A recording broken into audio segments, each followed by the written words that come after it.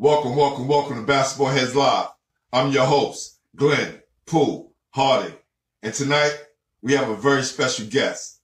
This basketball head comes straight out of Southside Jamaica, Queens. This Hilcrest High School great and all-city performer from the class of 1978 and 79.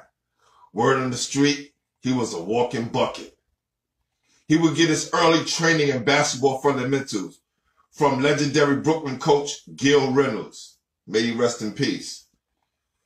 Once this basketball head put it all together, he was able to dominate at Hilcrest.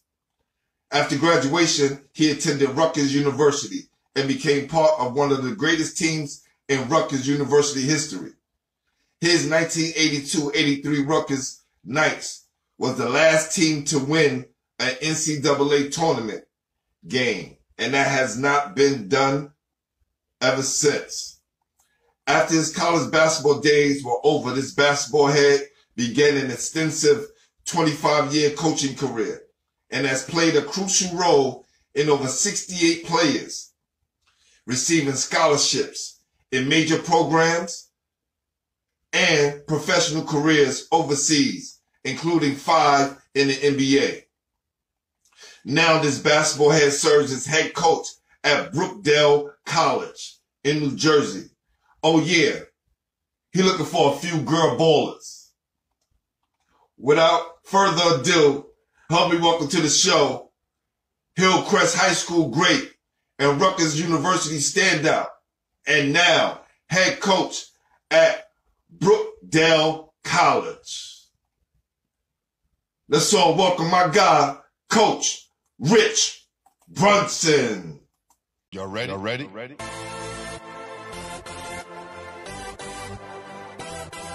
Yeah. You have just stepped into the world of chaos. Where everybody goes hard. Come on. Go hard.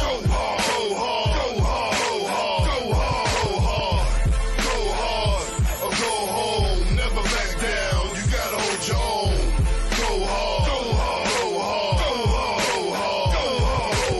East Coast, go hard. West Coast, go hard. Midwest, go hard. Dirty. Happy up, everybody. Get online, buy your tickets, cause the game about to start. What's going on, my guy? How you feeling, brother? How you making out? I'm doing well. Highly blessed and favored, my brother. Hey, man, look, man, they say you're doing it better than the first take, my man. I appreciate that, man. I appreciate that. Looking good. Thank you. Hey, You got your guy, Rich Combs, in the building. hey, real quick. Always supporting. I appreciate you, Rick, for making this happen. No doubt. What up, Spice? Spice Gilpatrick in the building. So I want to jump right into this because I know you got your workouts going on right now. Who introduced you to the game? Oh, man. Hey, before we even get started, man, let me give a shout out to my man Rick, man, because when Rick told me about you, man, and it would be a great thing to broadcast what I'm doing. Hey, without that key, man, this car ain't starting. So big up my man Rick Combs, man, for bringing us together. Facts. No doubt. No doubt. How it started for me? Oh, man. I want to say probably, Glenn, maybe the 4th or 5th grade, brother, at PS40 in Jamaica, Queens, Southside. And me and a couple of my friends, man, Derek Hawkins and Tyrone Edwards, we were thick as thins, man. So what happened was we made our first 5th grade team. I remember that. And basketball was just love for us, man. It was like, it was in the neighborhood. The OGs raised us. So it was pretty much like, I was like a buffer. Like in the movie The Godfather, I was a buffer. So I just sat down, and when the ball rolled out, the OGs said, hey, go get it. Or if the ball went on the track, Long Island Railroad track, we jumped up and got the basketball. But more importantly, I look back on it, it was just really a learning lesson watching the older heads. And I think kids today don't really learn basketball by watching. There's too much videos right now. But back then, we sat back, we watched them play, and we learned. So it was a good experience. So I would say about man. Yeah. And you know what's so crazy, right? I got a few guys that grew up in 40, and I'm from Brooklyn, right? So when I looked on the sign, it says South Jamaica houses. Yeah. And I'm going, yo, he was going, nah, yo, G, the majority of everybody who lived in South Jamaica houses went to PS40. Absolutely, absolutely. He said that's where all the park jams were. That's where we held the neighborhood functions. Yes. So I was like, oh shit. So it just naturally became 40 projects. Right. Right? You just put it all together. And you know what, man? It was like a city within a city. So, you know, from that 5th grade moment, man, you know, I was introduced by my brother playing basketball, watching those guys, like I said. And then it transformed to junior high school where it's only 2 grades, 7th and 8th. And from there, you know, my first tournament was probably, I want to say citywide. Montebello Park. Citywide. Yo, first of all, let's salute. I need to find out who started that tournament because a lot of us benefited from that tournament. I don't know who started. And where did your tournament take place at? In Queens? Was it in Queens? At Montebello Park. The Bello. Bello. That's where it started, man. It was a guy by the name of Howie and Mr. Alexander. That's all I knew. I was in my project playing ball behind the houses, and these 2 guys walked through, and they watched us for about a half hour. And they came up to us and said, hey, man, you guys are pretty good. You want to play on the team? And we was like, sure. And I'll never forget that, man. He gave me the address, and my dad took me, and that was it, man. Montebello Park. Probably about 12 years old. That's where it started. Wow. Yeah. And that's one of the parks that I visited. I visited a few parks. Soul in the Hole, Rucker, 145th and Lenox. Ooh. I even went down the block to Boise yesteryear. Now, I'm going to tell you something. After Montebello, when things took off, it was almost as if Brooklyn baptized me because I met the Godfather. Gil Reynolds. And after that, man, it was just like, it got crazy for me. I was playing in parts I never even heard of. Roberto Clemente, the B.R.P. Right. You know, all we knew back then, man, put the phone up and Gil Reynolds was giving us addresses how to take the train. Take the train ahead or one train ahead. And when you came out, you was right there and you balled. So we had those 4 days, man. Those 4 games on Saturday morning, the Blacktop, at the Rucker when I was 13. It just got crazy, man. So it was like, you weren't really about the accolades back then because you got better every week because everybody wasn't about who made this, who made that. Everybody was giving it to you. And where you came from, you knew everybody moved. So your homeboys were just like the starter. You knew what to do. But when you went to Brooklyn or the Bronx, it was different. You had to figure it out. And that's what I think a lot of New York ball players got better at, just playing against different talent. And nonstop, the speed, 100 miles an hour. And it's just, hey, man, New York is beautiful. Yes, man. I want to salute Paul Scurry, who's in the building. My man Scurry. You know, yes, definitely. You know, some of the things that we went through as youngsters, you know, it was like a rite of passage playing with the older guys, waiting your turn. Oh. You know, we talk about this all the time. Knowing if you lose, you may not get on the court unless you was good and prove to the OGs you deserve a second chance. If not, you might as well pack it up. Hey, Glenn, I don't know how you came up, but this is what happened to me. You had to wait your turn. So you sat there for about 3-4 months watching the OGs, and then when one guy wouldn't make it, they look at you and say, okay, young boy, come on. Then they got in that huddle and say, don't you shoot that ball. And you be like, what? Right. All you do is pass the ball to us. And I'm like, okay, I could do that. But that one time, man, I was open. I said, man, I'm shooting this rock. And that ball went in. They was like, okay, he ready. So that's how it was. Right. Because you got to understand. That's that process. One of the biggest families in Queens, the Edwards family. You know, garbage and so. Hold on, we talking about Doug Edwards' family. We talking about Doug Edwards and Ron Edwards. Yeah, right there. Matter of fact, you know, Dave Edwards, rest his soul. You know, his uncle's to this day my best friend, Bo Edwards, played at Jackson. Wow. So that whole crew back there, man, the Edwards family, Big Dave, Cowhead, Rob, you know, and Van Bruin. Just watching those guys in action, man, was like you know, front row. So that was my real first lesson watching the OGs, guys like Tony Brown, Stand Up Man. Then you had guys you didn't even know their names. You just know the nicknames. Spider, you know. Yeah, right. That's so true. Yeah. That's so true. You know the nicknames. And I want to go back for a few. Yeah. And I want to go back for a minute because you mentioned coming to Brooklyn. And me and my guys from Brooklyn, we always have this big thing about guys from other boroughs not coming to Brooklyn and play. And those who do come to Brooklyn, they kind of benefit when they go back to their neighborhood. No doubt. Right? No doubt. But hearing that you was doing that early on changes everything. And see, this is, you know, how you ended up being one of the best players, being all city, because you wasn't just stuck in your neighborhood. I think, you know, from junior high school and, you know, rest in soul, Chuck Granby, that was one of the schools I was going to go to because by right, I grew up in the project and all my boys, Bo Edwards, Derek Hawkins, Derek Germany, all those guys went to Jackson. And they was like, yo, how come you ain't coming with us? So my older brother was like, you know, Hilcrest was brand new. He was 3 years old. He said, listen, man, you need to go to Hilcrest. You make a name for yourself. If you go to Jackson, you know, you're going to be like, you're going to play freshman team first, then graduate to JV, then varsity.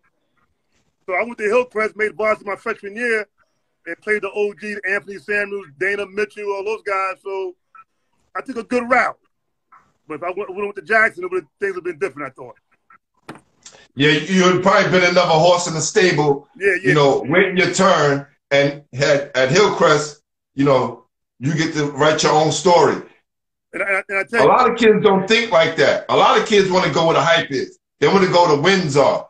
And something I remember, who was it?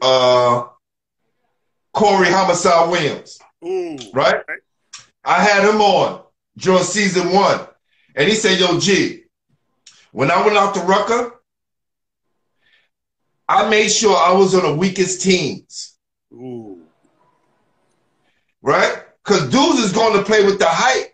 If I play with the weakest team, I get all the shots. I get all the shine. Right. No, I get to make and write my own story. Yes. And now he's the Stephen A. Smith of Australia basketball. Absolutely. You know what? Creating your own niche, similar to what you did. You know, going to Hilcrest, it was like making that team as a freshman was good, but all my homeboys was like at another school, but it was good. It taught me a lot because I tell you, man, my sophomore year is when it took off. I started varsity, and by the time I was a junior, senior, what lifted my game, I started getting double teamed every game. So when you're getting double teamed the whole season, every game, brother, come on. And you dropping 28-30, come on, what is it? So hold on. In your junior and senior year, you averaged 28 and 30? I didn't average 28-30. I think I averaged 22 my junior year. I actually averaged less my senior year because the scholarship was already in the bag my junior year. So I want to take care of the homeboys on my team because they didn't get no scholarships yet. So, you know how it is back home. Wow. Yo, Rich, man, look, you already set. Look at my brother like that. So that's what it was. My junior year, I was already set. So my senior year, I put it in third gear and just cruise a little bit. Wow. Salute to my guy, Al Rich, in the building. We're going to make that happen soon. So when you was coming up, who was the best player in the neighborhood? In the neighborhood or New York?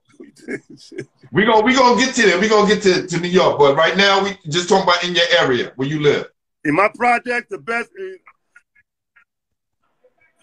I'm going with that guy R&B, man, Rich Brunson. I got to go with him. Now, if you say... Ain't nothing wrong with that. Did you come up with Vern Fleming? Okay, that's what I'm saying. Now, I remember going to the Queens Boulevard, the Lost Battalion, me and my boys, like I said, from Jackson, we about maybe 14, and Howie and Mr. Alexander took us there and said, we're going to play against these other kids. They're pretty good. We ain't worried about none of that. We said, all right, let's see what's up. We get to the Lost Battalion, and these guys, man, On that way back home, we ain't say a word to each other. These guys beat us by like 25, 30.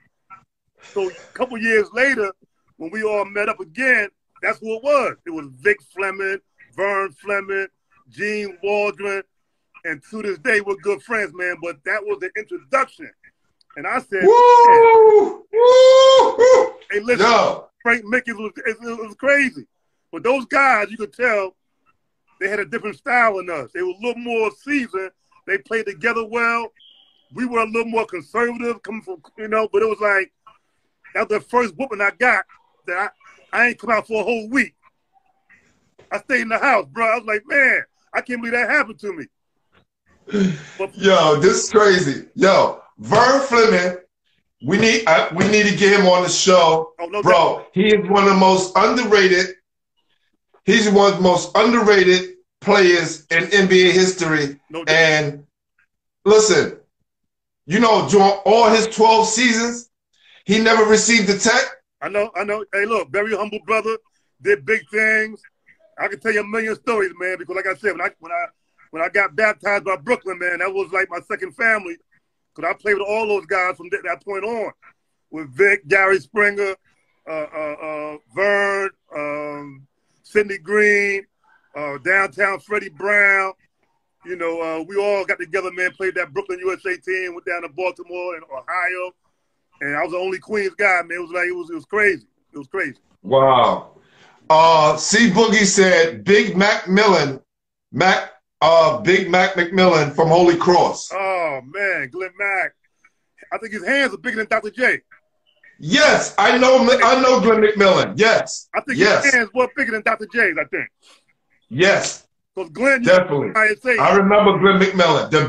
He had the biggest hands. He could cover your face. Come on, man. I was a young boy. Yeah, definitely. Glenn McMillan. The original Globetrotter. Wow. Yeah, Glenn had those big hands, man. He's a hold it and fake the ball like that to you. Yeah, he was crazy with that. And you can't forget my man from Matawan Christie, Phil Smith, the New Mexico. Yeah, definitely. You had little Phil Smith. You had my man from Mount Vernon, Rodney McCray. We met up in an all-star game in Buffalo. Who else? Man, it was like all those guys I rubbed shoulders with. I was glad. I know I'm going ahead of myself, but that 83. It's all good. It's all good. That 83 year, my senior year at Rutgers, when things were, the doors were shutting, I was just happy to see all those guys that I was rubbing shoulders with go to that draft. Greg Hines, my man Kevin Williams from St. John's, my boy Stu Granger. I was just happy to see those names in that draft that year. It was crazy. Yes. Yeah. Let me tell you a story about Kevin Williams. My first time seeing Kevin Williams and Sam Worthington play. Ooh. Playing at City College. And Sam gets the ball, and he's dribbling between his legs, coming up court. And the announcer's just telling everybody, just scream, Sam, Sam. So every time we yell Sam, he just threw it between his legs. And Kevin Williams reached. He shook Williams. I already know what happened. Threw it behind his back. Kev slipped. His Pumas came off. I'll never forget this. Spinning at half court. Yeah. Sam Worthington goes down, spin the ball on his finger, roll it down his arm, and throw it behind his neck to Ken Bannister. Ken Bannister catches it with one hand and throws it down. The bleachers just emptied out to the floor. One of the most craziest things I've ever seen in my life. And it happened in 1985. Wow. I tell you, man, this basketball world, man, is crazy. It goes full circle. And I'm just blessed, man, to be able to rub shoulders with guys. And even today, I'm meeting guys now that I played with years ago but didn't really have a relationship. Right. Like I'm like about maybe a year ago, I'm back in BRC playing the 15 over league, and see my boy Freddie Brown, all them, and Larry Washington. I'm seeing those guys, man. So it was like this. It's just good, man, to see that and the love and what you're doing is special too. So thank you, man. Appreciate you. But me and Kevin, man, we go back a long way. Me and Kevin actually met on my very first college visit. We gonna get there, but we gonna get there. But because we gonna go through all the colleges you visited, everything. right? Did you have any mentors growing up? Was anybody in the neighborhood, you know, there looking out for you, guiding you along the way? The OGs, the old heads. You know, those are guys who never made the NBA, probably didn't get a D1 scholarship or anything, but those were the guys who started for me, at least. And like I said, I was a buffer. I sat there.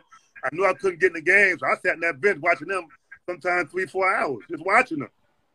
And for me, I think that helped my game mentally because it wasn't more athleticism, but I was more mental part of the game was working for me. From watching those guys and just analyzing everything they did. And by the time it started getting dark and they left, then I had about 10 minutes to do everything I can before I go upstairs. That's right. That's right. So I did wow. I did 3 hours of work in about 10, 15 minutes, you know. So it was, I got to say the old heads, man. So, you know, God bless Abadab from 40 Project. I mean, you know, and like I said, the Edwards family, watching those older guys, man, play, you know, because back then, you know, I came from a strict household, so it wasn't like I could venture off to different boroughs and watching other guys or, you know, my mother ran a tight ship. So the only ball I really saw was right there in the neighborhood. And as I got older, like I said, Brooklyn embraced me and the rest was history. So what year did you meet the legendary coach Gil Reynolds? What year was that?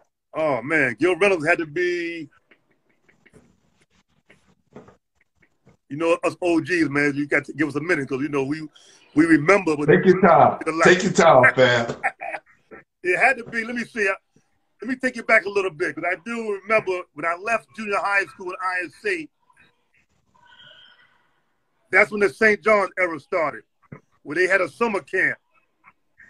And I remember going to St. John's like about maybe 70, 74, 75, and meet the legendary Lou Carnesecca as a camper. And that whole starting five, that team back then was my first glimpse of watching college basketball. St. John's was like the college team for us. Yes, definitely. You know what I'm saying? So you had guys like Frank Alasia, Beaver Smith, Ed Searcy, you know, all those guys, man, was like just watching them every day. The camp play, when camp was over, was like the start. And then after that, you know, I met Gil Reynolds, and from there, he just took us all over New York, playing everywhere. And I don't think we lost maybe 2 games the whole summer because it was different guys with different boroughs. You had me, you had Sidney Green, you had Fred Brown, you had Larry Smith. So it was a you naming these guys like they just regular. Slow down, please. I'm telling you, man, Brother, these names is crazy. Hey, listen, he would have us playing at West 4th Street at 8 in the morning. Then we go to the subway. Next thing you know, you out in Brooklyn, go to Clemente Park, another game. And then you had the Rutgers game 3 hours later. It was crazy. And I'll never forget this. I tell the story a lot. Saturday morning, we had the Rutgers. It's an 8 o'clock game. And there's one guy sitting in the bleachers by himself. I'm sorry, 2. One guy had a beard. And it was, I don't know if you remember the show, but it was called The Monsters with your grandpa. Yeah, I got a story about him too. Go ahead. You know what I'm talking about. Okay, he's a big basketball fan. So, let me see now. So grandpa sitting there with a white beard, and next to him was a guy who looked a little bit like you. And guess who he was? Who's that? Like I said before now, we don't know name, we know nickname, right? Okay, I'm gonna give you the nickname. Freddy's Dead in the Superfly movie. Oh, yeah, I know you're talking about. I don't know the actor's name, but yes. And he had a dark sheeky on and everything from the movies. And I was like, and it was crazy, man. But we had guys like that, man, that we saw on TV, like Kojak with the lollipop. He came out right. of things, man. It was like, you know, that was New York. That was New York. So we had fun, man. Well, listen, I'm in New Hampshire. My senior year playing at MCI Prep School. We playing in some tournament in New Hampshire. Me and my guy, Perry Carter, and Roger Lewis. We was kind of the three best players. For some reason, we had caught talking. Right, right. And I hear someone goes, Harding, Carter, Lewis, here. Yeah. He's waving. It's a lot of people, we don't know who's calling. Right. He comes onto the floor, cigar and all. We was like, oh shit, took for the Rusters. Yeah. We had no clue that he was a big basketball fan. And he was there with 3 chicks. Right. He had to be already like 60-something already. Yeah. He had 3 young things with him. Basketball legend, man. You're a legend. Let me tell you, Pete, you have no idea who's watching you. Right. Absolutely. That's real talk. Absolutely. And he made an impression on me. Crazy. 1987. Never forget it. In New Hampshire.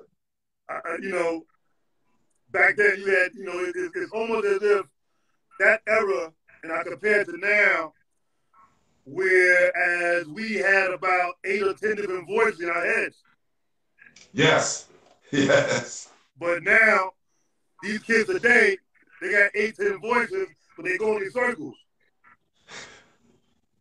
Because you got 3 trainers, uncle over here showing me, AAU coach showing me this. So it's too much to juggle unless you're that A1 prime B player.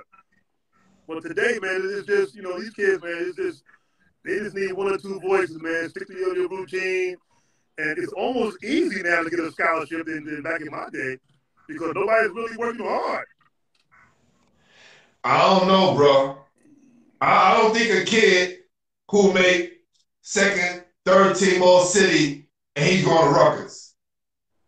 Absolutely. That's not happening. Listen, Rolando Blackman, 2nd team all city or 3rd team, similar. He went to Kansas State. That's not happening today. A kid who's making 1st team all city probably not going to Kansas State. Right.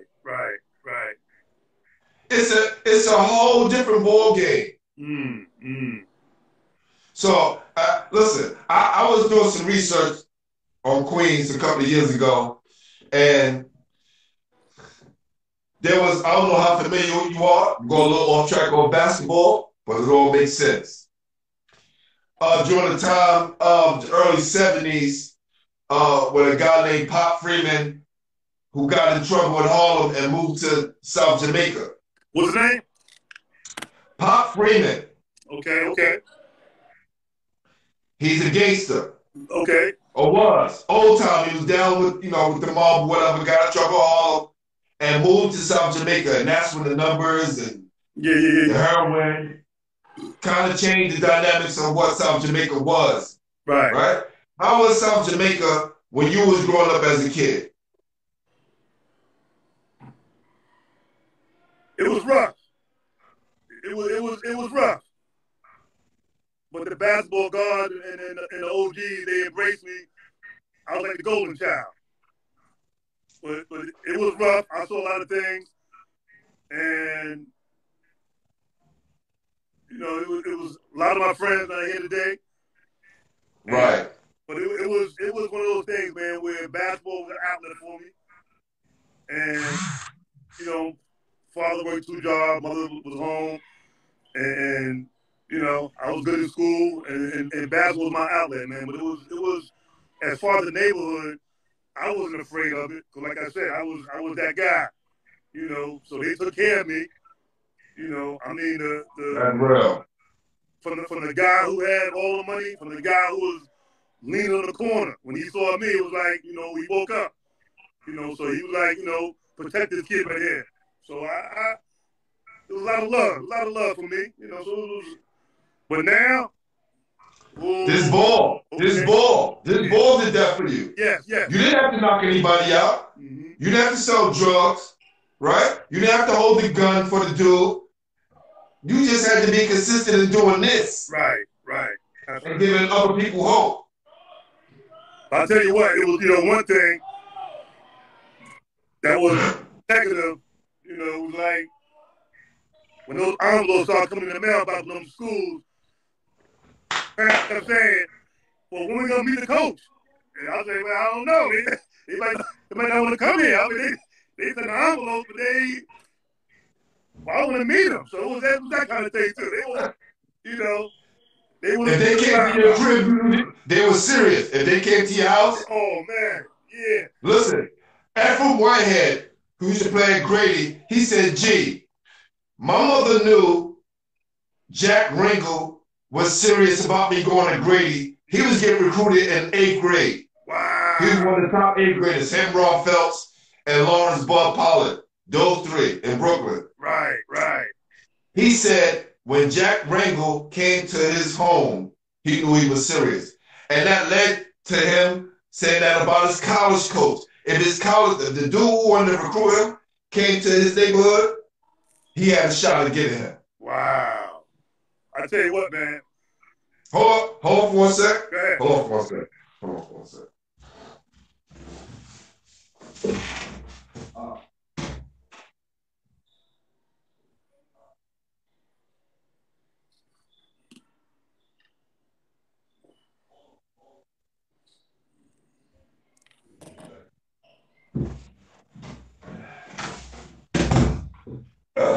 Sorry about that. You good? You good? Yeah. My artist can't come tonight, but he made sure that you got your picture. So, okay. You know what I'm saying? We good on that. Giving out goodies too, huh? Huh? Giving out goodies, huh? Okay. That's what we do, man. That's what we do. We spread the love. That's what we try to do. So, who are some of the guys that was in your team on Hilcrest? Let's show them some love tonight. Ben Gibson, Ben Gardenhire, Tyrone Stewart, Hector Garcia. You know, we had an all-around team. You know, we held our own and played a pretty good team. I mean, you had the Springfield was in there. You had teams like Van Buren was tough. August Martin. You know, and it was, to be honest, I think the toughest team for me was probably maybe Cardoza and probably Springfield. But like I said, G, I didn't really get a lot of smoke, man. It was like I was giving it to him. You know what I mean? It was like, even though, because I too much, it was nothing you can do for me. So it was more or less like they taught me how to overcome the double team. So like I told you earlier, I'm getting double teamed every game. Right. And so when you understand the game and you playing against double teaming, not that you ain't taking every shot, but you making sure you deliver to the right guy at the right time and you understand everybody's movement. So that game was like second nature, man. I was seeing beyond what they were seeing. So like I said, my senior year, I put it in third gear because I had the scouts already a lot. I was trying to help my homies out on the team get theirs off because, you know, I was like, all right, if I'm good, let me help you get yours. But you gotta hold your own too. You know, so it was like, you know, it was tough. It was tough.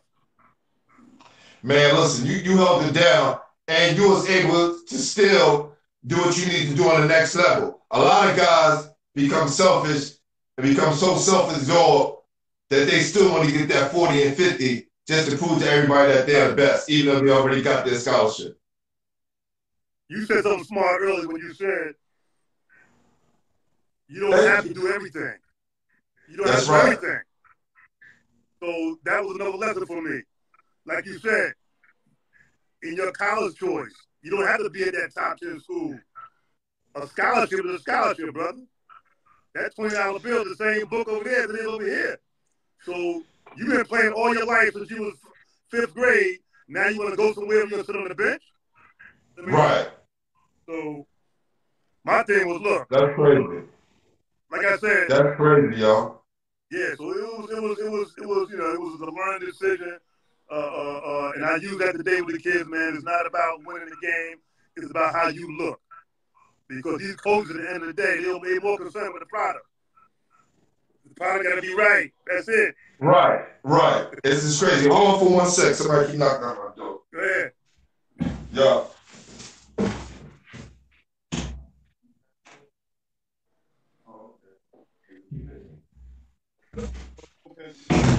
Okay. Thanks a lot. So, right. So, all right. my bad, people. My bad. Had to step out away from the camera for a bit, but I'm back. So, who was your toughest competition? What school gave y'all the most problems? Hold on a second. All right. We'll be in touch, right? Okay. Talk to you later, baby. Thank you so much. Yeah. Orlando Turner, Springfield Gardens, Otis Fall. What up? What up? Yeah. So, what team? Orlando. My man. That's my man. Okay. Yeah. Who was your toughest competition out there?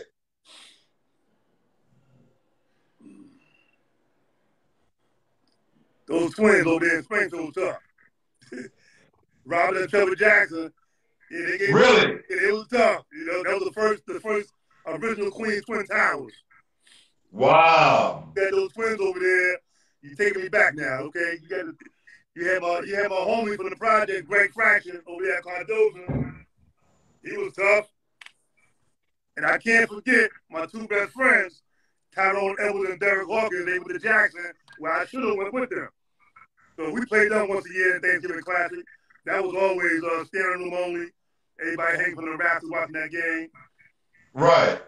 You had well, if you went to Jackson, you would have been one of the three. You go to Hilcrest, you are the one. Two guys chase you all over the court. Yeah, we would have did a lot of damage over there. They did work though, but you know, when Grammy, you gotta understand, Grammy recruited us three in the 5th grade. We was at PS40 in the 5th grade. That first team we made, because he already had the Edwards older brother. Right. He already had those guys already, so he knew of the young crop coming up under. So he came to the PS40, 5th grade, and was like, okay, I'm gonna see you guys in a couple of years. And he followed us to junior high school, ISA. But like I said, that one decision, man, my brother said, listen, man, you need to go to Hilcrest. So I just went the other way. But I tell you, man, Grammy was still like a father to me. We still had a Yeah, he was my coach at Empire State Games. He's a very good man. And my artist, Jamel Powell, played for Coach Grammy. Oh, you played Empire State Games? Yeah, of course. I played Empire State Games 5 years, my man. I played 1 high school year, and I played 4 open years. Let me tell you, my first open year. Okay? You ready for this? Myself, Ross Strickland, Derek Chivas, Boo Harvey, Dwayne Shake Martin, from above the rim, Down Middleton, Prime Minister Pete Nice. Wow. Yes, the rapper who played at Columbia, right? Go figure. Wow. Did you play? Say it again? Did you play Empire State Games? Well, I was waiting till you finish, but I ain't wanna interrupt you, but man, look, I was shaking my head because remember I told you this now, I had a little strict upbringing, right? My mother and father had a tight grip on me. So I think that weekend they had like a weekend tryout. And I didn't do my chores that weekend. So I went to the first tryout, did my thing. I was a shoo-in. But that second and third tryout, my mom was like, she wasn't going for it. You ain't going. So all that trip, and my best friend Derek, he made it.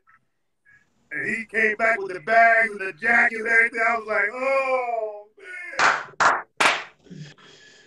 It was like going to the Olympics. It gave you that feeling, right? If you never made it to the Olympics, the Empire State Games next best thing. When he came back with all that apparel and the trophies, man, I was so sick, man. I was like, but it taught me a lesson. Do your damn chores. That's right. That's right. You know what I mean? So there's a lot of things I miss That's real. today, man. I still, give thanks to the Almighty Father, man, that I was still blessed to make it through that neighborhood, that raised me, and I made great decisions along the way. and met some beautiful guys, man. This basketball is international as well as interstate, man. You meet a lot of people. It can take you a lot of ways. You know, I mean, to the league, to coaching, to whatever. So it's Right. I've been blessed, brother. Wow. So this is what I'm gonna do, right? It's crazy.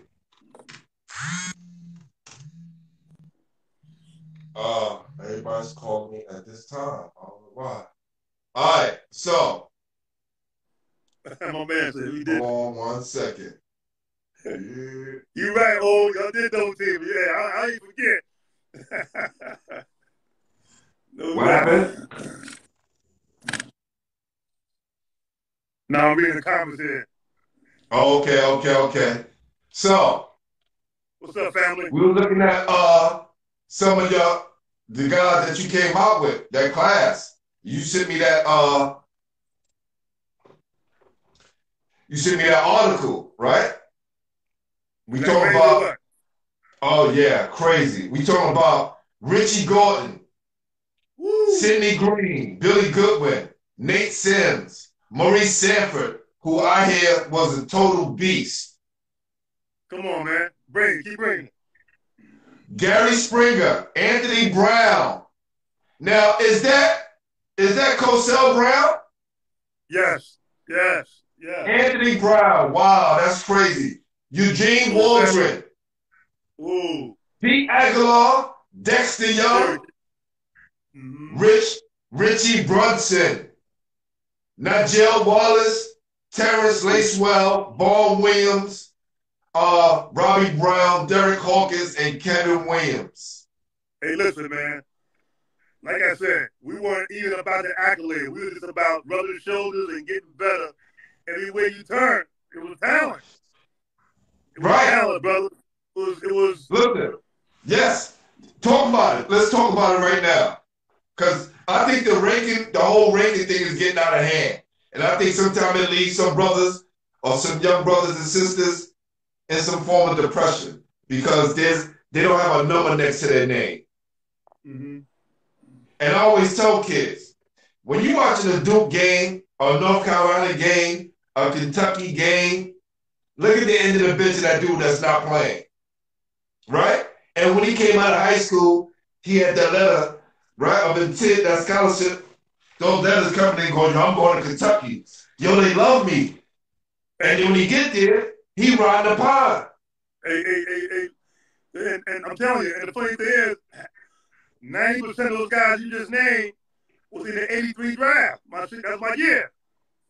We all rubbed shoulders, and then my senior year in college, that draft came out, 90% of those guys you just named, that I was messing with Stu Granger, Rocky McCray, Sidney Green, all these guys. Yeah. Those are my neighbors. That's my neighbors.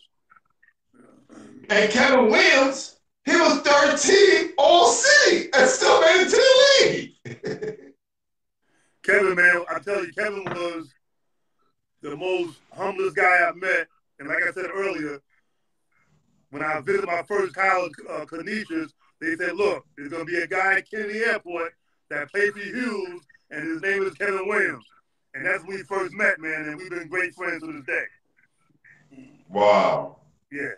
So, how was your transition once you got to Rutgers? Because you wrapped college up, you did pretty well, you already signed your letter of intent, you knew where you was going. What transitions you had to make in college, and what adjustments did you have to make? Well, the first thing was when I made the commitment to go to Rutgers, and they did come to the neighborhood. They did come to the house. So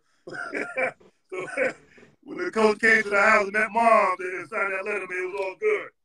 But I committed.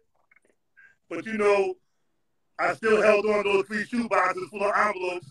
So I want to still brag to my friends and show those other schools. But brother, I do that every now and again. These are the last of the letters that I saved. You know, I wanted to keep like the written, right? The handwritten ones.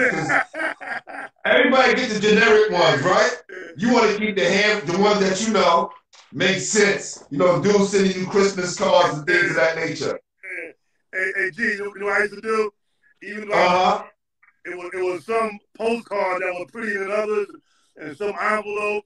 I used to go to school the next day with the envelope like, And the guy be like, yo, man, ain't you going to Rutgers? Yeah, but, you know, Holy Cross, baby, Holy Cross, you know. But I appreciated all the love I got from all the schools, man, but I can't keep going without saying this, man. Rest in peace, the Godfather, Howie Garfinkel, man. Yes. Yeah. Five-star, yeah. You know, in 78, that summer, going to Holmesdale, Pennsylvania, with Antoine Carr, Rocket Rod Foster, Sam Bowie. It was crazy.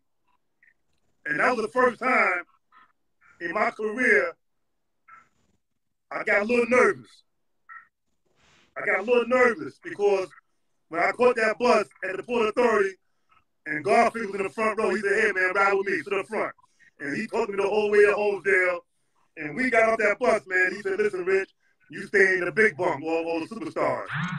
They stay in the cabin. I said, okay. And he had the bullhorn and said, everybody in the court in 45 minutes.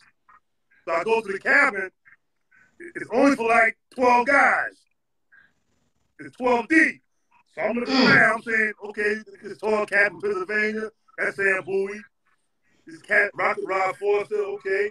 Couple guys from Dunbar, okay. Reggie Lewis, all Lamley, okay. So now we playing, and I'm saying, whoa. So now it took everything in me, and all the OGs taught me, and I can hear their voices saying, look, go hard. You got to go hard. And that was when the first time I was introduced to big-time basketball when all those guys from different parts of the country came. It was crazy that week at Holmesdale, man. It was ridiculous. So that was my introduction, man, and seeing all those college coaches, those polo shirts on, you know, UCLA, Duke, and rest in peace, Tom Kachowski. You know, yes, that was going to be my next question. How important was Tom, how was the atmosphere once y'all noticed he was in the stands?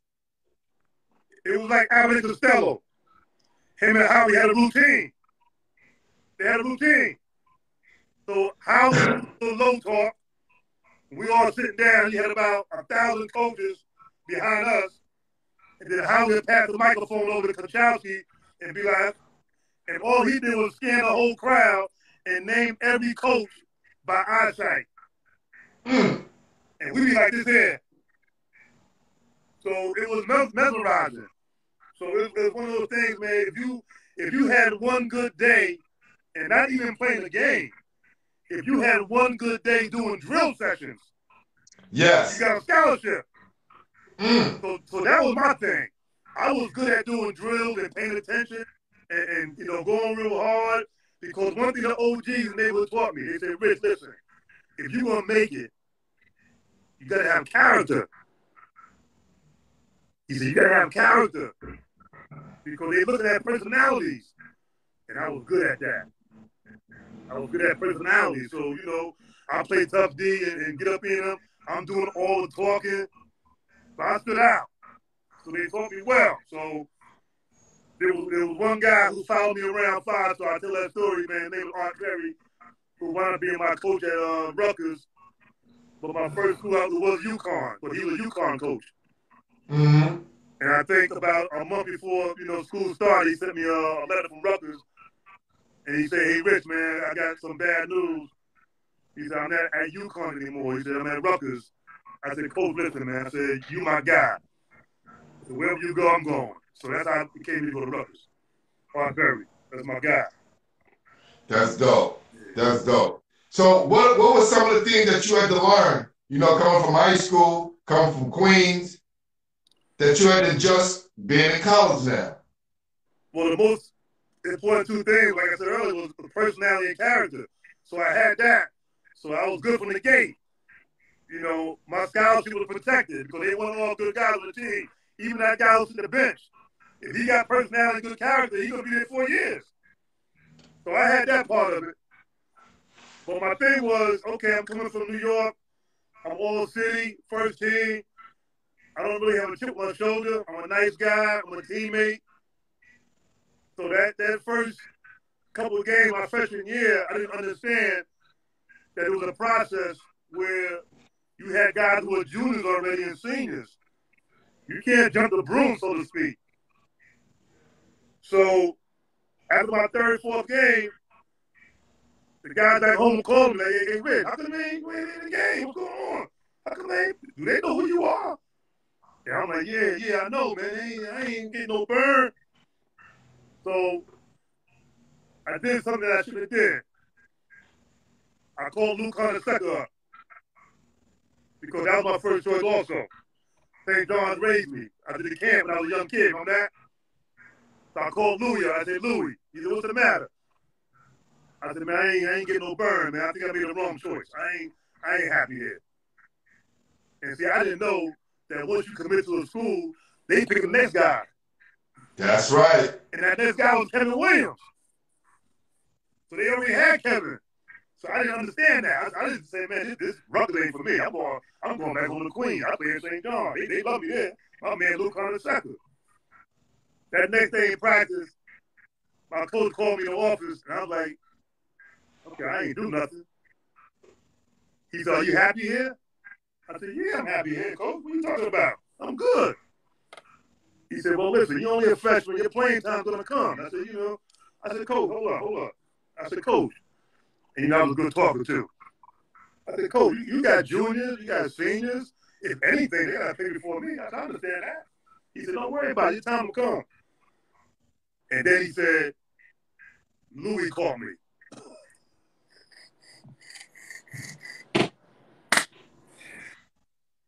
Now that go. He said, that coaching circle was tight. I didn't understand the culture of fraternity. You can't take another team's kid without talking. He said, Louis called me. He told me you reached out to him. And I felt bad. I was like, But it all worked out, man. Because like I said, it was a learning lesson. And I started playing. Things happened. God made different moves. You know, the guy who I was playing behind my second year, Kenny Payne, got homesick. So he left Rutgers to go play for UDC, a D2 school back in D.C. So that my sophomore year, it was my job, starting job. So things worked out. So Kenny Page, where was he from? He's from D.C. So yes. So when I came to Rutgers, you understand also, and kids today got to understand this. When you get off that scholarship, you better do your research. Because back then, you just committed. You didn't know who else was coming. They might be 4 guards on the table. So I didn't know. I think I'm going to Rutgers. I'm going to start. I get there, it's like 4 guards. I didn't know. So, and they telling you the only one. So we love you. So all you kids out there. You're the only one. You're the only one, baby. Do your research. You get there. Hey, it's different. It's a different animal. Yeah. But you know, like I said, Kenny got homesick, man. He went back. And I tell you what helped me also was the ability to be a combo guard, which was important. Because there was guys on the team who were guards, but they were only shooting guards. And you can only play your one position, the 2 position.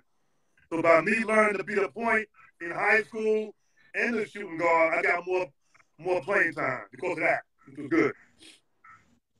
Wow. Yeah. How tough was the conference back then? And it wasn't the Atlantic 10 at that time, right? The Atlantic 10 my senior year. My first 3 years was the Eastern Athletic Conference. Right. Yes. I think we won that my sophomore year. Yes, my sophomore year. Then my last year, it became the Atlantic 10. But what most people don't understand, don't know also about Rich Brunson is that, you know, my third year at Rutgers, I had a major operation, okay? And I had a benign cyst on my lung. And that was my junior year where we all came in as freshmen, me and Roy Henson. So by right, our junior year was time to gel. So we started the season out 8-1. We were ready. We beat St. John's. They was ranked like, I think, 17th. We beat UCLA. They was ranked 3rd in the country. We beat West Virginia, all in like a 2-week span. So they was like, Rutgers is here. And after that 8th game, that's when I went down. You know, I had the operation. It wasn't life-threatening, but it was one of those operations where I could have got it done at the end of the season. But having that strict mother, she said, look, I called my mother down in South Carolina. I said, Mom, listen, the coach said I get the operation at the end of the year. She said, oh, no, you don't. You get that now. So that was it. I played 8 games, missed the whole season. I came back probably one game, the NIT, played against my boy Steve Burt, Iona. And then we beat them. We lost to Purdue. They had the big boy Edmondson. How did you do against my guy Steve Burt, Mr. All Day? Hey, there was a couple guys that gave me a little heat my career. Steve was one of them. Steve was one of them. Yeah. Isaiah Thomas was one of them out of Hawaii. Yeah, he won it. 82, Indiana won the whole thing. Playing against Isaiah out of Hawaii. And you know MJ. MJ gave it to us a couple times. Michael Jordan, right? Right. And it was a guy. So you went head-to-head with Steve Burt and Isaiah Thomas. And then you had to go head-to-head with Jordan, too, because he played the 2. Oh, definitely. Well, Michael Jordan's first game at the Garden was against us. His first game ever. Rutgers, North Carolina, at the Garden. Well, back then, you know, Dean Smith had that theory where, hey, listen, if you're a freshman, wait your turn. So that's what you're talking about, being another horse in the stable. Yeah, well, listen, it's a twist to that story. Now, Mike didn't start the first 4 or 5 games. After that 5th game, Dean Smith said, pull that thing up. Get in there, Mike. Do your thing. It was over. So that whole concept went out the window, man. Dean Smith changed all that. Right. Mike was incredible, man. So it was, but you know, man, my freshman year at Rutgers, man, it was crazy, man. Being able to play against guys, man, who was older, and you see them in the NBA years later, guys like Kevin McHale from Minnesota, Trent Tucker, you know, Randy Brewer, you know, those guys, man. It was just tons of talent. So many great players. Oh man, it was ridiculous. The great Lowe's Moore from West Virginia. You know, man, it was, and then you can't forget the homeboys from St. John's, man. Those guys were like, you know, we played them sometimes twice a year, once a year. It was great. It was great. Walk me through the best game you had at Rutgers. If you can take me through it, if you can remember, what was the best game that you had at Rutgers? I want to say, now I wasn't a big scorer in my career, but I was top in assists behind Eddie Jordan for several years. But like I said, that 1 year off kind of threw me behind. Right. That junior year, I'll probably be top 3 right now. But anyway, I want to say probably the NCAA game, my senior year out in Hartford. We played against Southwest Louisiana. And I was MVP that game. And this is how you know I had a good game. I was MVP with 7 points. Woo! Make some noise for that right there. Hold on, I gotta make some noise for that right there. That's MVP, 7 points. That means you definitely was the most valuable player. No doubt. And sometimes the most valuable player don't mean points. There you go. Absolutely. It was a big game. It was a big win for us. Big win for us, for the program. And, you know, if you're following Rutgers now, they're doing a tremendous job right now with new coach, Steve Pikel. But that 83 team was the last Rutgers team to ever win our first game in the tournament. But I think this year they're going to do it. They're playing good right now. They're in the top 25, so, you know, I'm praying for them to do that. But that all right, let's go Rutgers. Yeah, Rutgers all Seton Hall didn't want to play us for some reason. Well, I was at Fairleigh Dickinson. Yeah. For some reason. Yeah. That's crazy. We'll play everybody else. Hey, listen, you was there with Tom Green. Let me tell you. Those my guys. Tom Green. I was there with Tiny. Let me explain something to you. Yeah. Tiny is, to this day, one of the worst coaches I ever had. Ever. Ever. And I heard he still hasn't changed. He was still allowed you right in your face and be dead serious and lying to you. It's crazy. Yeah. I'm just going to keep it 100. Yeah. The very first game I started, I think I missed like one shot. I had like 25. Did we play against Delaware State? Or Delaware University, one of those two. And he comes up to me after the game and he goes, "You know we're not going to let you shoot like that again." I come on, we just won. Right. I heard about that. I didn't understand his logic. Yeah. Then he voted and went somewhere else, and then went somewhere else, and then now he's running scams out there. Who group? But salute to whatever you doing, brother. They say he's doing a great job out there. He's doing a great job. Oh no! Listen, this is all happened 30, 40 years ago, 20 years ago, 10 years ago. Hey, listen. I want to get anyway. Long time ago. That was just my experience with Mr. Tiny Green.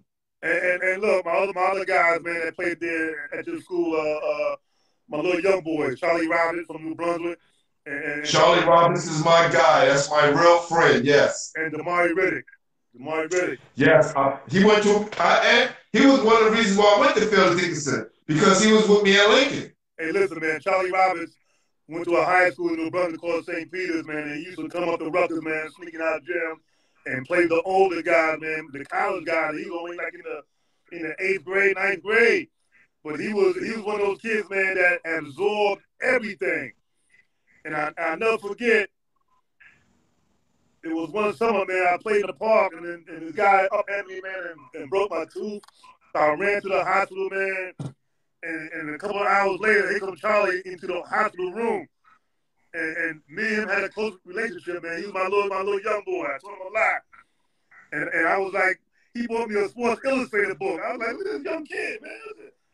So he was big up my man, Charlie Robbins, man. No doubt. Y'all, he's training kids still to this day, man. That's my guy. No doubt. For sure. So, James Majors, right? Who played at Seton Hall. Yeah. This is lovely, great. He said from 83 to 85, they got $5 a day for meal money. $5 a day, okay. How much were you guys getting for road trips in the 70s? Oh, you played the 80s, right? 80s, right? Early 80s. How much you guys getting at Rutgers? I'm 79 to 83. More than $5, know that. Yo, I'm saying these guys in the Big East. Carlissimo was stealing all that money, right? This is crazy. Hey, listen. I came at the right time, brother. When hey, look, Brownsville greatest Phil Sellers that came through there, and don't forget that tournament game that we won in the NCAA. Phil was on the staff, so he was giving me some good information on how to maneuver. Right. So we did okay. I had a couple of alumni that did the right thing by us. So right. But it wasn't $5. Yeah, but $5. We on the road trips. I think it was. I can't really remember, but it was. It was enough money when you got it. You put it in your socks because you wanted to bring it back. There you go. You know what I mean? There you go. Yeah, it was something like that. It was good. We got another Queens guy in the building. My guy Kenny Anderson. Salute. Kenny Anderson. Oh man. For sure. One of the best. So, the best. Oh yeah, definitely. Big, so now, you guys, you do what you need to do at Rutgers. Mm-hmm. You guys make it to the NCAA tournament and win Rutgers' only game in the NCAA tournament. Mm-hmm. And hopefully it'll happen this year. Absolutely. How was your transition to the real world after you left college? Man, well, first of all, my last year, it was almost as if, like I said before, man, all my guys, man, that I grew up with, was playing with Sid and David Russell, Stu Granger, Rodney McCray, all of them, man, Greg Hines, Billy Goodwin. You know, I sat back, man, and watched all of them in the 83 draft. And I was like, man, I need to be right there. But it didn't happen that way. I mean, my junior year, like I said, I played 8 games, but I came back strong my senior year and took us to the NCAA 2 rounds. But it wasn't enough. So, but my guy, Roy Henson, he made it to the league, so everything was good. You know, I'm happy for him. A couple of years later, my guy John Battle made it there. But for me, it didn't happen for me. So as far as my transition, I was still trying to find my way out, that little depression for a little while. But I didn't take it to heart because I knew that round basketball, man, meant a lot, had different avenues. I knew that already. I had character and personality, so I used that to navigate differently. And now I'm coaching, but I own my own pest control company. Got a beautiful wife. Yeah, I saw that. Yeah, I thought that was very, very dope. I was reading down, and I was like, pest control. Like, it kind of threw me for a loop. But look, that's to show you the character, man. I'm at the lab right now, man. So in my township, I'm the director of recreation, so I run this gym here. And 5 minutes. That's dope, man. High school, I teach special education, paraprofessional. I coach at Brookdale College. I'm a special education guy too. That's right. There's a lot going on, man. There's a lot going on. But like I said, I'm still meeting guys today from back in New York. But when my man Ricky said, Rich, you got to hook up my man Glenn because you can promote that college out there in Jersey. Oh, we gonna do that in a few minutes. And I'm gonna give you all the time that you need. No doubt, all right? No doubt. And I'm gonna give you a little spot so I can take that and just promote that piece along with this interview. Salute to my guy, DJ Don DeMarco. I only listen to the radio when my guy's on spinning. I don't have a radio in the crib, so my guy, DJ Don DeMarco, is on spinning. I check him out, because that's who I keep in tune of what's going on out in these streets. Salute my guy. Hey, Glenn, I saw you the other day with that 3-ball hoodie. I got to get one of those. Oh, yeah, for sure. That's company that looks out for us every now and again. And they're doing a lot of good things with the kids. And that's one of the reasons why I promote them, because they're heavy in the community with the kids. And also, we got those Game Over hoodies as well, because I'm sponsored by Game Over. My guy, Eric Hick, this is his own trophy. Wow. He's patting his trophy. Don't it look like us? Yeah. Look. No doubt, okay? It look like us. Hey, look, man, anything that got New York Dust on it, I'm taking it, baby. There you go. This is what we do. So we try to keep the community oriented, and I tell people all the time, if you see me put my cash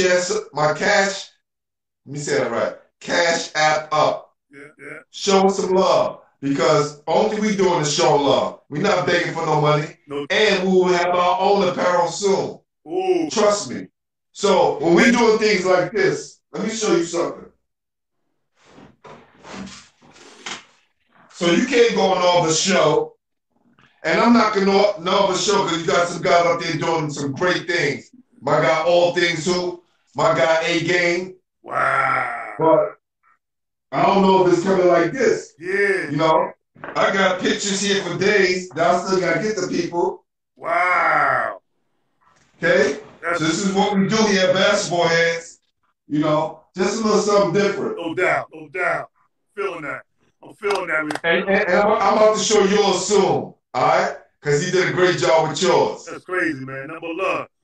That's true. No doubt. DJ Don DeMarco saying Coach Brunson, Southside Jamaica, Queens, and 40 Projects legend. All day, baby. All day.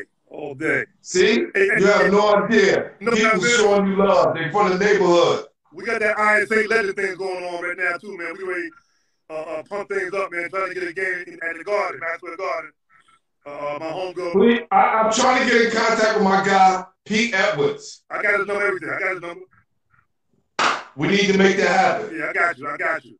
We're going to do For some sure. games. Yeah, we're trying to get a game in the Garden this year, but they shut down ISA on us, so we're gonna take it either to Hilcrest or we're gonna take it to the Garden.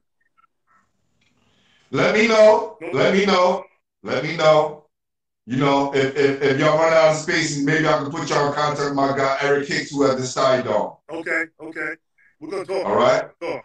no doubt. So let's talk about some of the players you helped get scholarships and other opportunities in basketball before we get to Brookdale.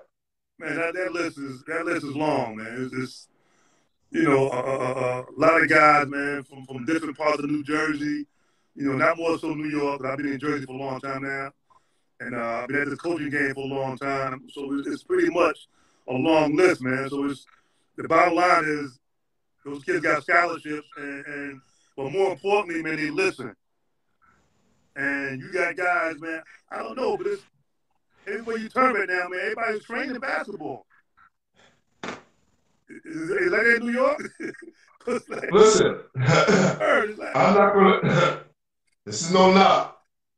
I'm having some guys up here. I had my guy James Hunt from California.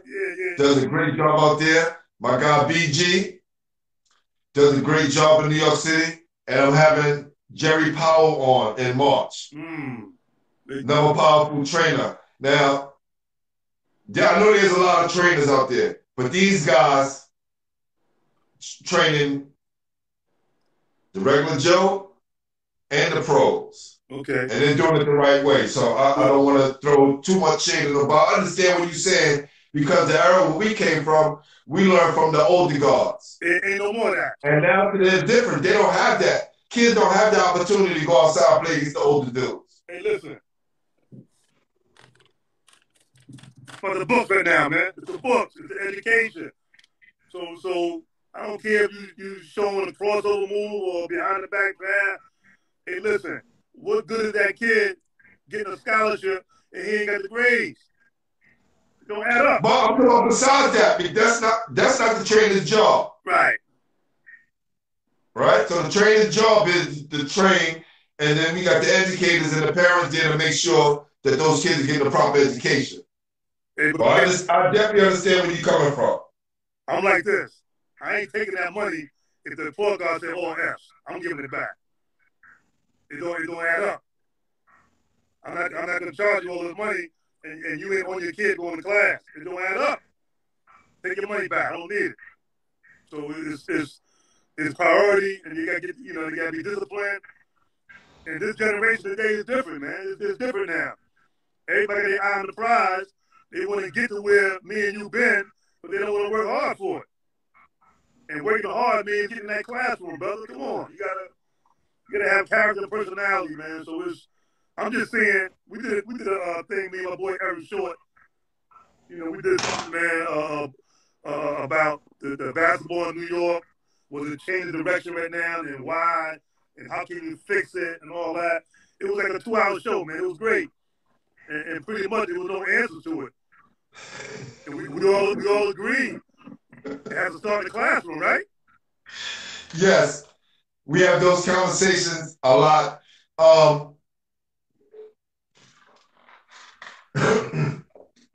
My guy John Arnold, Madison the Great, went to St. Francis College downtown Brooklyn. He said it starts with the parents. I spoke to Mo Hicks. Okay, yeah, no doubt. Rice High School, Brandeis. Say, yo, G, we got to educate the parents. Because in our era, our parents had no clue what the hell was going on. Now, a lot of these parents are hip to what's going on. Right. And we start to educate the parents as well as the child, but you got to bring the parent in because now the parent is the agent, the manager, the coach, the trainer, right? So you got to bring the parents in to make sure everybody understands the big picture. No doubt. Yeah. So now do you have any of the kids that right now, some of the guys that you put that are still playing professionally? Anyone that we can name? I got my boy Quincy Dewey coming in town. We come back, we work out at the college, we do some good things. Quincy. Grady Great. Yeah. Quincy he probably one of the best shooters I ever saw, man. Grady Great.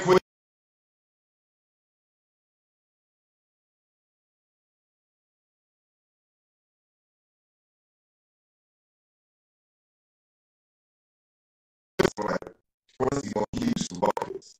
And he was doing it with a thin frame. And, he was right? He was the ball. And I mean, if you watch him, and if you were a student of the game, and you watch this guy who weighed about 106 pounds, yes. If you watch him do that, the first thing you're going to say is, how is he shooting those threes like that? So where's that muscle coming from? It's his legs. Wow. It's his ankles. So if you understand that part of the game, you just made yourself better. As far as that's true. So a lot of kids, man, when I train them, it's more or less like, listen, we're gonna train for a whole week without the basketball. I'm gonna sit here and talk to you for a whole week and just make sure I get inside your head mentally first. Because if you can't run up the court in a straight line and you crooked, we got a balance issue. Something's wrong. So it's the mechanics first and the mentality before you even roll the ball out. And the OG taught me that when I was 12 years old. They said, Rich, listen, if you ain't got the mental part of this game, you ain't going to make it. Because when you meet that guy who's better than you, how you going to act? You going to shut down? Because when you get in that court at a jump ball, 9 or 10 times, you don't know each other. So everybody looking at everybody's eyes. And you can tell a lot by a brother's eyes. You can tell a lot. So it's hey, listen, that mental part of the game is crazy. Look at the guys in the league now.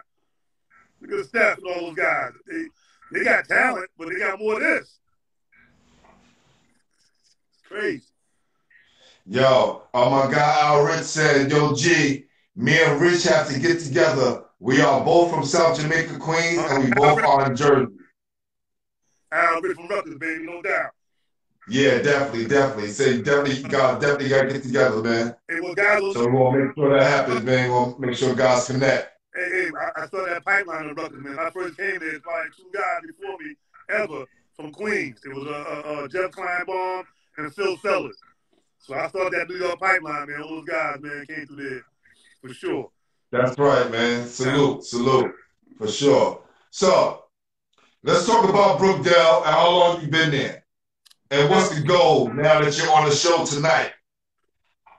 To all my homies back home, hit me up because I need some players. Brookdale's a JUCO school with about maybe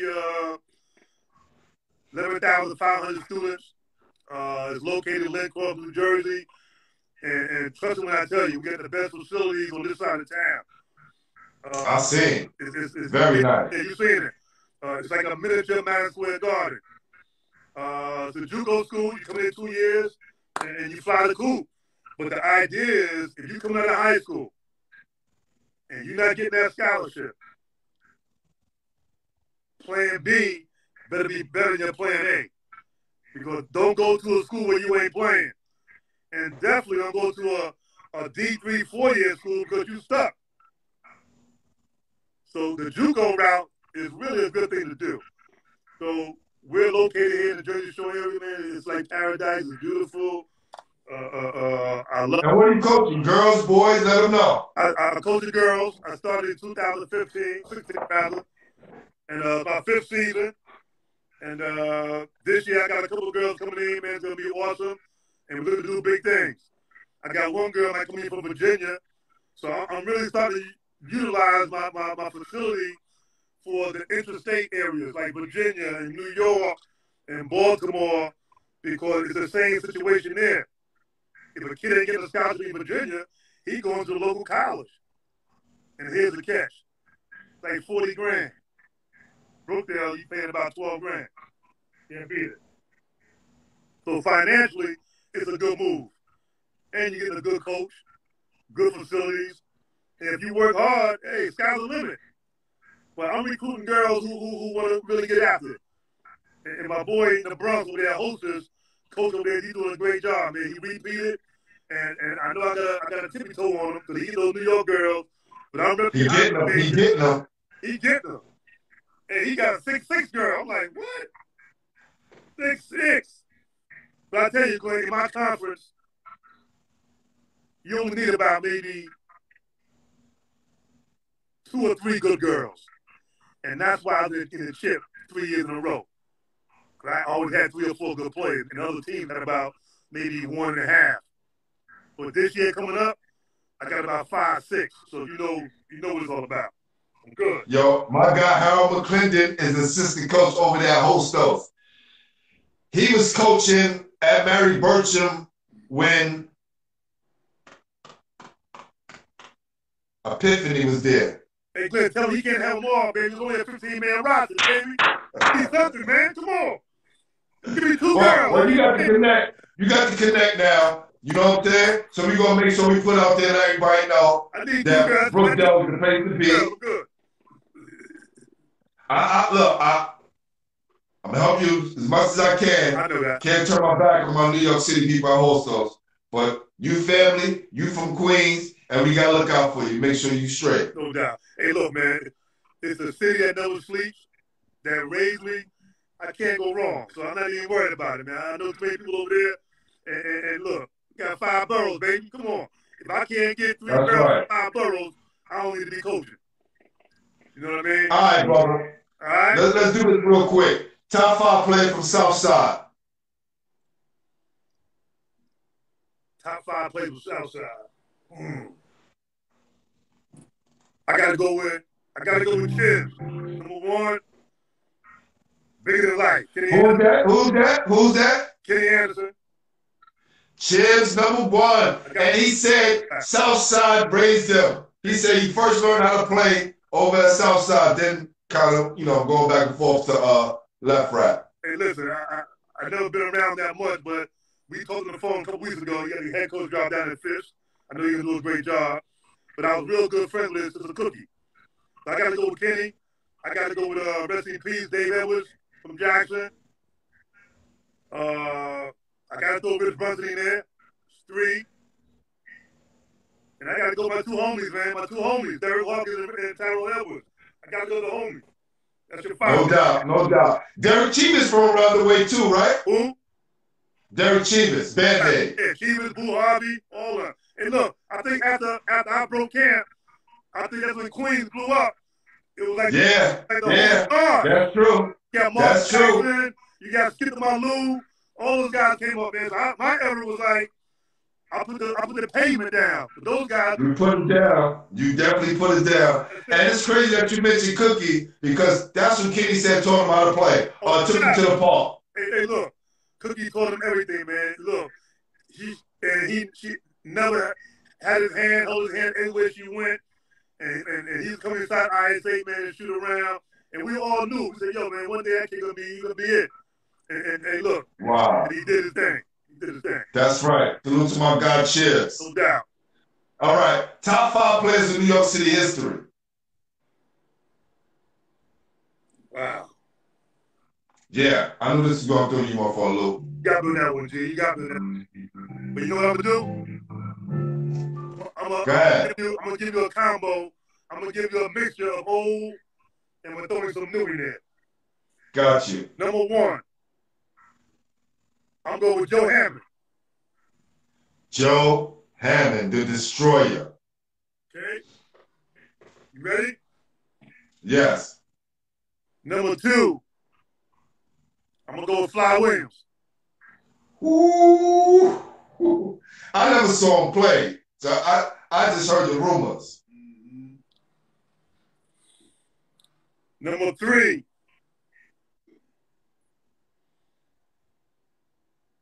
Downtown, Tony Brown, 40 Projects.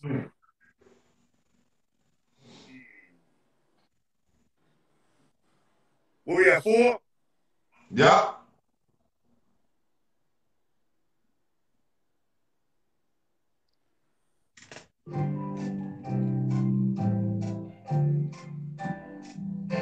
Okay, I'm going to throw some young boys in there. I'm going to go with Bigger Than Life, Pearl Washington.